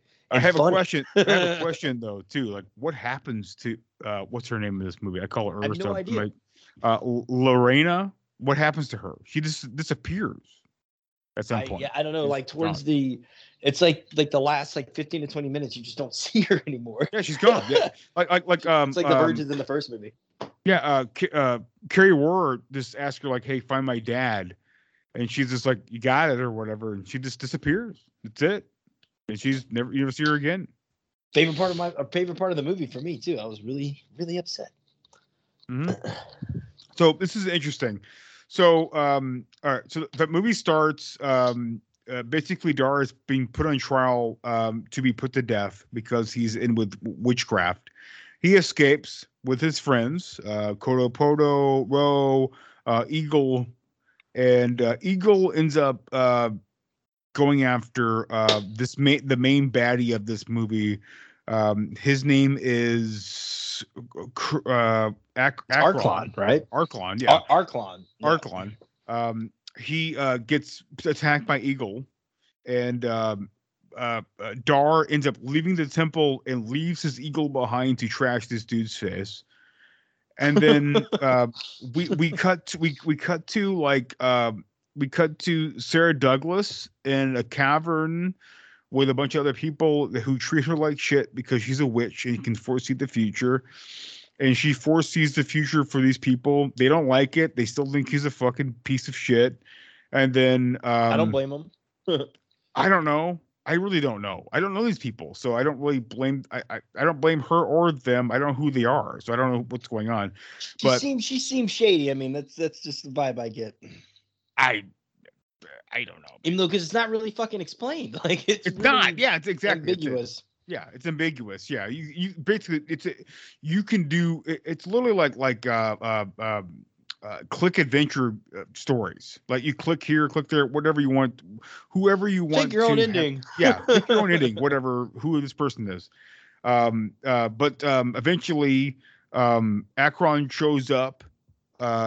Has his buddies shoot arrows at these people, throw boulders down, stab people, cut people, whatever, and eventually get to Sarah Douglas and is like, "Hey, yo, Sarah Douglas," and she's like, "Hey, I'm sorry I fucked you over the last time. It won't happen again." And he's like, you promise? And she's like, "Yeah, or you'll rip the heart from my bosom," or whatever. It's like, what? What does any of this mean? I have no idea. I know well, I'm not even sure what the fucking plot is supposed to be. I don't know either. Just kind of goes into showing the portal, which is so hilariously obvious. It's just some shitty kind of blue or green screen right there. Projector screen, I think. Yeah. Even that, yeah, I completely agree. But yeah, no, the plot is not fucking explained very well. Except that she's going to send you through time. You're going to get a fucking neutron bomb and come back and blow everybody up and rule the world, even though it's already a desert. So it's like, what's the fucking point of all of this? Like, it's a great scene. Go ahead. That's a great scene. I was going to mention if Mike, I'm not sure if you've ever seen the episode, but have you ever seen the episode of the original Star Trek called "The City on the Edge of Forever"? Maybe. What happens? It's been a long time since I've seen it.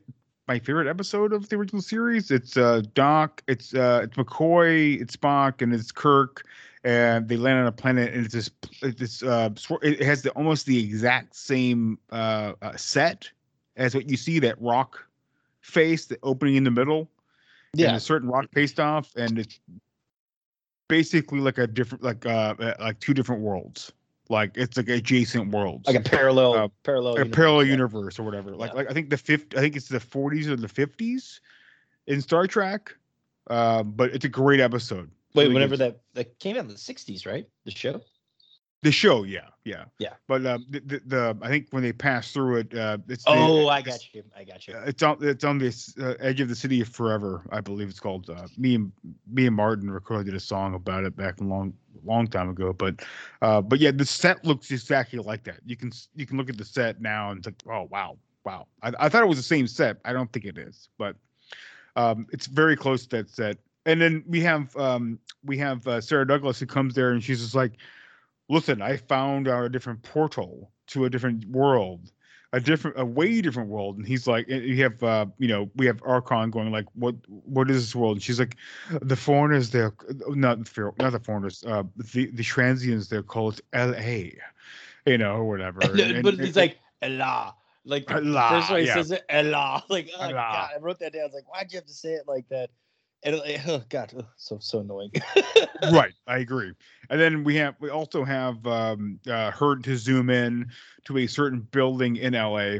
I guess a science office or whatever, in some sort of story in whatever multiple buildings in LA, and they find a neutron bomb. She said they call it a neutron bomb, which is I believe I did any research on this, but this is from Return of the Jedi, right?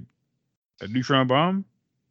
I just assumed it was like an atomic bomb. I thought it was. I thought this was when Leia comes in as a bounty hunter in Return of the Jedi, and she brings out the fucking detonator.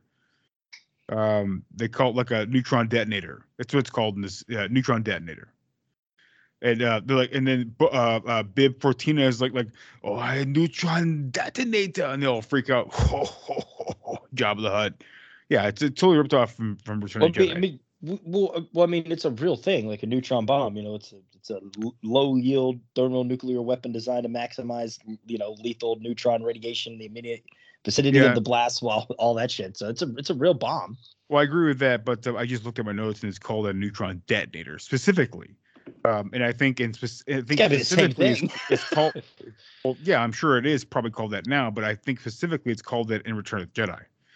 Okay. It might be a thermal detonator. Who gives a fuck? Yeah, I remember thermal detonator. Yeah. Whatever. But that was funny, and then I just love that. Like, this is the whole reason of the movie. The whole reason of the movie is fucking Arklon going to LA to get a fucking bomb to basically. To blow up his desert. Blow up He already has a fucking desert. He's gonna make it more of a desert. I don't understand the motivation here. Like, could you imagine being the actor? But what is my motivation? And they tell you, like, but that doesn't make any sense. It's like, bro, it's Beastmaster 2. Come on now. It's called going through the portal of time, but we're just going through a parallel universe. We ain't even time traveling, for fuck's sakes. Well, we have. I was glad they didn't dye the tiger black though. That was nice. Yes, the tiger is a tiger. Hawk or eagle is an eagle. He's not black this time. I would assume that eagle had passed away at this point. And here's the biggest problem in this movie. We have a Kodo and Podo in this? No. Fuck you. That's not how it works. We know this. Kodo's dead. I know. Well, that's what I understand too. So like I expected. Maybe the explanation was because when I saw two ferrets, I was like, oh, maybe mom died. You know what I mean? And so these are the two kids or whatever. But no, they just name them the same fucking thing. Like, come on. That was my thought too. I thought that Dar has been brought in to be sort of an insane, crazed person. Who, whenever his ferrets die, he just keeps naming the same fucking name over and over again. Can't break the cycle. Yeah, don't break the cycle. Don't break the circle. Yeah. But we have Carrie. It looks like a CW like sci-fi movie half the time. Yeah, it is I have bad. that in my notes too. It looks like a TV show. It looks like a straight to VHS movie. And Christ, I'm not gonna lie. Some of the effects on the TV show look better than that. Granted, I know that was 8 years later. Yeah, they should have got better later.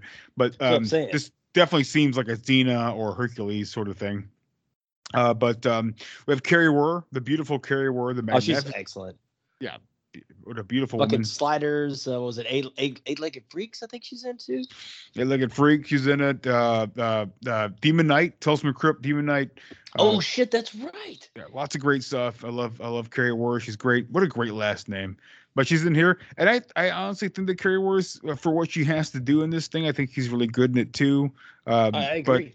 But I think the best part of this movie, it's Dar. Mark. I mean, he has to be. He's the only good thing about the movie, in my opinion. Mark Singer is I the do like movie, Hauser. dude. I do like Hauser as Arklon just because of just how fucking ridiculous it is. Oh, Wings Hauser. Yeah, he's going for it. He's going for it, man. He is. Yeah, he might is. as well at this point. Yeah, you might. Well, I think that he's been going for it for a long time. Like he's obviously drunk in this movie. So yeah. I thought the same thing. And also Carrie, her introduction scene where she's just fucking talking to her dad while she's running from the cops in the car. It's like, what the fuck? And I love that too when they go through the portal and the cops get out of the car. They're surrounded by all of these nomads and shit. And they're like, put your hands up. You're under, like, what the lights at? I would be getting back in the car and trying to get the fuck out of there immediately when I'm surrounded by 20 fucking 30 other people. You know what I mean? Like, goddamn, you got a 6-shooter, dickhead. Yeah. I mean, it's kind of what you expect, you know, like the Arklon and what's her name? It's Sarah Douglas, but Lorana. They both ask where this thermal detonator is, and she says, "Yeah, I know where it is." And they go back into the portal, and Dar goes after her, and then Arklon, they burst a pipe with fire in it, gas pipe, and then they go off and do, like, you know, your regular fish out of water thing. They go to a fashion store where you see a movie typical gay man at a store that sells clothes. They dress up in clothing so they don't look that different from LA, but I didn't understand it because what they were wearing already felt like something that most people would be wearing in LA at the time in 1991. Didn't make any sense. But yeah, it's your typical thing, you know. Zara finally comes through and he gets one of my favorite parts is him getting shocked by tasers by the police. Dude, I laughed that so was hilarious. hard. I was cracking the fuck up, man. And Mike, we got to mention it's Uncle Phil from fucking yes, from James Avery. That's that's another thing I said in there. Is like, holy shit! And he's probably the best actor in the entire film. Honestly. Yeah, I agree with that for sure. I think he's the best actor, but I think the best part and the best straight man is Mark Singer. But I'm with you on with James Avery though. I think James Avery is the only person taking it very seriously, other than Mark Singer. Because I really don't know. I feel like Mark Singer, there's a huge podcast interview with Mark Singer. It's on YouTube. You can check out. He's a very smart person. And I think when he read this, he knew what it was, and he treated it like it should be. And of course, get that money and just have a good time. I mean, fuck it. But I mean, you can do a movie like that and really just let go. But I think Mark Singer didn't let go. I think he kept true to that character he did all those 10 years ago, or whatever, in the very first movie. So there's a difference between certain people who just like, fuck it, it's for money, or fuck, you know, it's a big difference there, because I think he did it because it's just like one of his first movies and he took it seriously. And I know he thought it was a joke, but he's the fucking straight man. The whole thing. Mean, yeah, for sure. I mean, the sequel, God, he'd been in a lot of shit since then. I didn't realize how many movies and TV shows he did in the 80s. I was going through his credit list earlier. It's like, holy shit. I think he was in that V show. I've never seen that. I've always wanted to watch that. Yeah. He's in V. He's also in the Honey I Shrunk the Kids fucking TV show or whatever. Oh, shit. I forgot about that. Yeah. Everybody forgets about that. but yeah, it's a weird sequel that's almost just as long as the first movie. I don't know where the editor was here. I got so fucking bored sitting through this. The second one was really tough, man. Yeah, like I had to fight to finish it. where was the editor, Mike? I don't know where the editor was. He's like, he fell asleep or he walked out of the room for a piss break or maybe what he something. cut out was maybe what he cut out made it just as good as it could possibly be. Maybe to still you're have right. somewhat of a coherent story. I don't know. Oh my God, I'm watching this thing. I'm like, this thing is an hour and 47 minutes. How? Why? Why is it this long? Like, I don't get it. Like, I'm watching this thing and I'm like, there's nothing here. Dude, and I watched, what was it, Never Ending Story the other day, and it's an hour and 28 minutes long, and that's fucking perfect. For that style, for that style of movie too, you know. Yeah. Kind of more oriented kids, but definitely some dark, heavy material. Yeah. And just great story, but it's such a perfect pacing. And Beastmaster 1 even has a weird and fucked up kind of pacing, in my opinion, and it's kind of confusing to follow the story sometimes. But this one is like just on a whole nother level of like, not only am I bored, I'm still trying to figure out what the fuck is going on and who the fuck are these people at the time. I agree. Like, I agree. It's I think really the tough first to one get through. I think the first one gets a pass because it plays an epic, and I get that. I agree. Yeah, be an epic. This is not an epic. This is No. like a goofball. Like literally, what is it? Like I think I didn't write it down, but I do remember it. I think we don't get into the actual L.A. until about like an hour in. Oh, okay. We're an hour into the movie, and then they get no, it takes forever. Yeah, it's fucking stupid. And then that whole intro into it, it's just really weird and poorly done. Like, just wind up in some random alley, but okay. Just strange and just, it took the a lot ending, for me Mike. to really get. The ending's awful. It's I weird. mean, as Christ. fuck. The end of And the it just zoo? leaves- Like, come on. I I get it. know. Well, honestly, hang on. Where's my notes? I have too many notes. I love it. So if we're just going to the final fight, I love that it's like in an arena, and the girl, what's her name, Carrie, I forget her character name. She just goes over there Jackie. and starts doing the light. Jackie, she just goes over there and starts doing the lights like it's a fucking WWE event or some shit. You know what I mean? Mike, It's like, what? You got me, Mike. You got me. I thought the same way. I thought it was the ending was like a WWE fucking thing, And like tournament at the end. the voiceover advertising during Yeah. the fight, and like Yeah. it's like there's a moment where it's like, let's see if we could get them to kiss right when they're about to fight again. right. Oh God.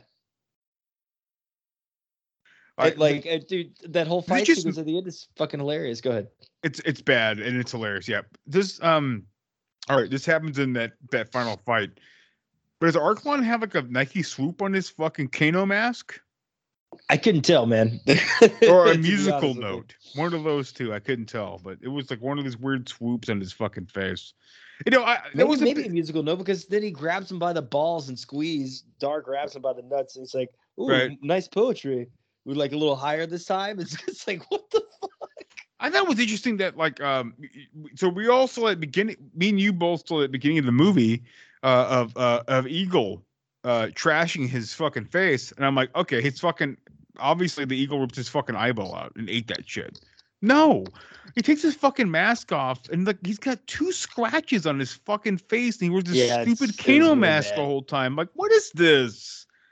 And no, all right, I did not mention this to you for the first part, and I wish I would have, but and I'm sure you don't know who this fucking guy is, but apparently, what I saw in the credits, this thing is co-written and story-wise co-created. This sequel, at least, is co-written by Jim Wynorski. Do me a favor. I was reading about him. Yeah, get on IMDb. Anybody, Mike, if you want to, Jim Wynorski. If you know Jim Wynorski, you know why this movie is what it is. Jim Wynorski wrote a lot of softcore porn. He's still doing it to this day. He's still doing it. Yeah, he's still doing it to this day. But he did the big popping ones though. The ones I remember the ones I jerked off to, like the Blair Witch Project. There's a bunch of stuff he did back in the day. But in my opinion, the best thing he ever did was Chopping Mall, which is a great Yes, 80s action absolutely. movie. Not actually a horror movie, but also he did the best Swamp Thing movie, which is Return to Swamp Thing. But he's done all these movies, and the fact that he's part of this, a lot of this story stuff that happens in this movie makes a lot of sense. The fact that he's involved in it, like he's not a good screenwriter, he's not a great a creative artist. Like he's just a dude who creates softcore pornos. He's a director by hire. That's what he does. I'm sure he's a really. I've seen his interviews. He seems like a really nice dude, really fun dude to talk to. Kind of like what's his name? Who's directed like Slither and the Guardians of the Galaxy stuff. He's a really nice guy, that director and writer. But even the new fucking Suicide Squad, they seem very similar together, and they also did Trauma stuff together too. But it's crazy to me that I saw this on the credits, and I'm like, okay, I know what I'm getting myself into. There's not, and I was surprised. There's not a lot of nudity here, not a lot of crazy sexual stuff here, but like it's like a movie that would play out like he would write it, Mike. I don't know. I guess I don't know any of Wynowski's work other than Chopping Mall. Yeah, well, Chopping Mall. After seeing all that, I love Chopping Mall. It's fucking great. But yeah, I mean, after reading all that, like it just kind of I read like a quote about what that guy was like going through with Sylvia Tibet about this, and it's just you can just tell he's a fucking sleazeball. Right. I agree, Mike. But this movie isn't that sleazy. It's shitty, but it's not sleazy. Yeah, I agree. That's the craziest part. It's not a sleazy movie. It's like just a shitty one. Corny. Yeah, I agree with you, man. But yeah, I wrote a bunch of notes for this movie, but I don't think a lot of them really matter because I also love like at the end he leaves the ferrets. Like what the he does? Fuck? Yeah, what a shit owner. And I'm sure they'll just be back in the third one, but I don't even want to watch that one. They're not back for that one. No, the third one's so different. It all takes place in the desert again. There's no LA. Well, that's good in my opinion. Don't want to keep doing the same trope. Yeah, it's the same old shit in the third one. It's not any good. Maybe we'll hit it on it someday. I don't know what's gonna happen, but yeah, for sure, man. I'm down. But like, dude, the first one is definitely worth watching. The second one, I don't blame anyone out there if you never see it. I honestly think you should watch it. In my opinion, you should watch it. Part 2. There's also different platforms to watch it. Me and Mike ended up watching it on YouTube, which is a VHS rip, which I think is the best way to watch it, in my opinion, because I couldn't find it anywhere else, even to rent. Well, there was. I found out tonight, Mike, which I was very bummed that I didn't notice beforehand, but apparently Daily Motion has a crystal clear fucking video of it. The whole movie. Yeah, like perfectly. We could watch it. We could watch a perfect fucking movie visually. But if any of you guys out there want to go watch this thing on Daily Motion, go ahead, crystal clear. Or you want to be fucking hardcores like me and Mike and watch this shit on YouTube on VHS rip. Hey, do what you guys want to do, but I don't know. I know for myself and for Mike, I think the YouTube rip is probably it works with the movie. It feels like it fucking should. It looks like it too. Right. It's like you walk through a video store and like, oh, this looks cool. It's got a great cover. And Beastmaster 2 has a great cover. It's a great painted cover and whatever. Yeah. But like this works for what that is. But yeah, it's a fun movie. I had a great time watching it. There's a lot of shit in here that I don't understand because editing and directing and story wise, but I had a great time watching it. So yeah, that's me. Yeah. I love the first one. The second one, I man, you'd have to fucking pull some teeth to get me to sit through that again. Honestly, though, I do want to watch it again with the clearer kind of version. The Daily Motion, I may check that out just to see what it looks like. Right. I still love the first Beastmaster. I really fucking do. Same here, buddy. Same here. I'm glad you brought up Beastmaster. I love that we talked about it. It was a lot of fun. And I'm so glad we get to talk about Beastmaster 2, even though we're not a big fan of it. I'd never seen it, yeah. And I still love Beastmaster 2. I don't love it as much as I did as a kid, but I love just all the weird and inconsistencies, I guess you could say, of the movie. But I had a lot of fun watching it, and it made it even more fun watching it. It was hilarious. I laughed through the whole fucking thing. Don't get me wrong. Me too. Knowing that me and you were doing this together made it more fun. I think watch it with for sure. Watch it with some friends. So me and Mike are like we have a fucking Vulcan mind meld thing together. I don't know. We just know how funny things are without having to be in the same fucking room. I don't fucking know, but for sure we're both similar laughing taste, at the same time. And there's also a reference in this movie about Vulcan mind meld. Remember that with Jackie? Yes, I do. Yeah. Which I thought was hilarious. Me too.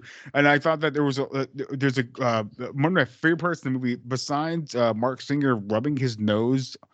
That might be the first movie actually. I could be wrong, but he rubs his nose on the fucking ferrets and it's like smiles.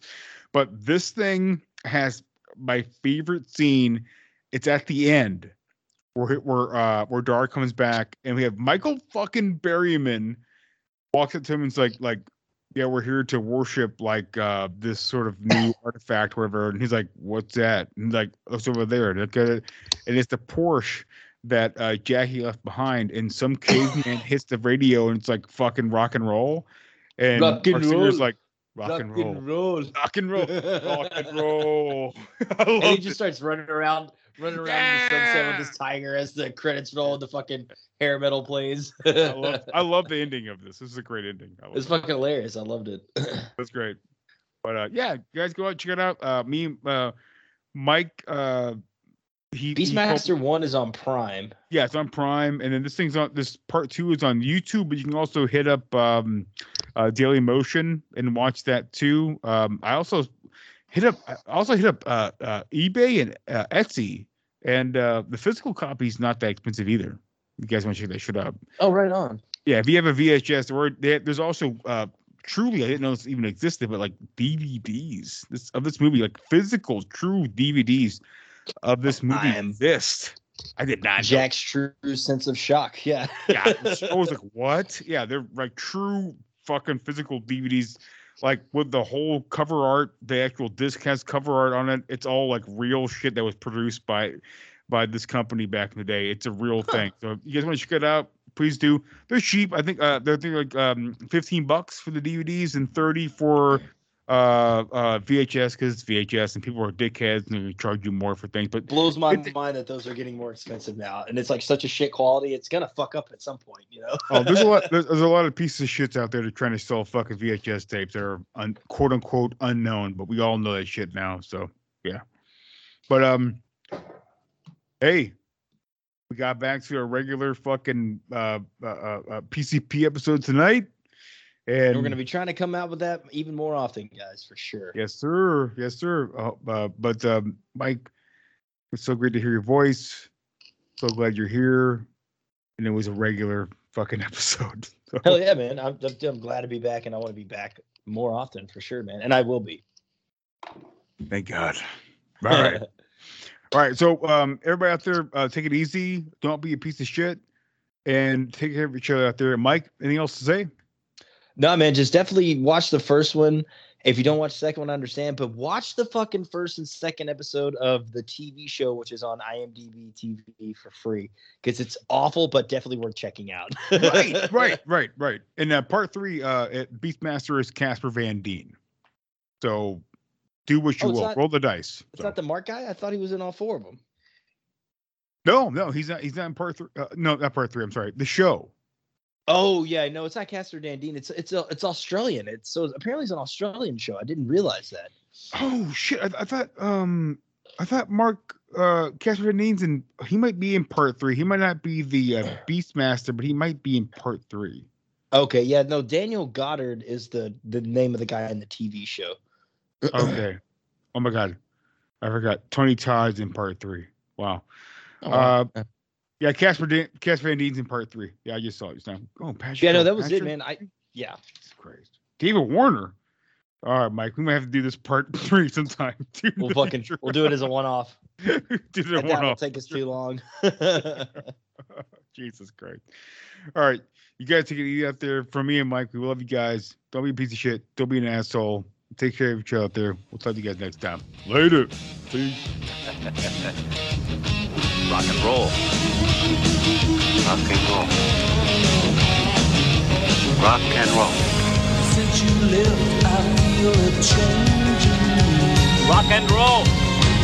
Day after day, night after night. I search the sky and I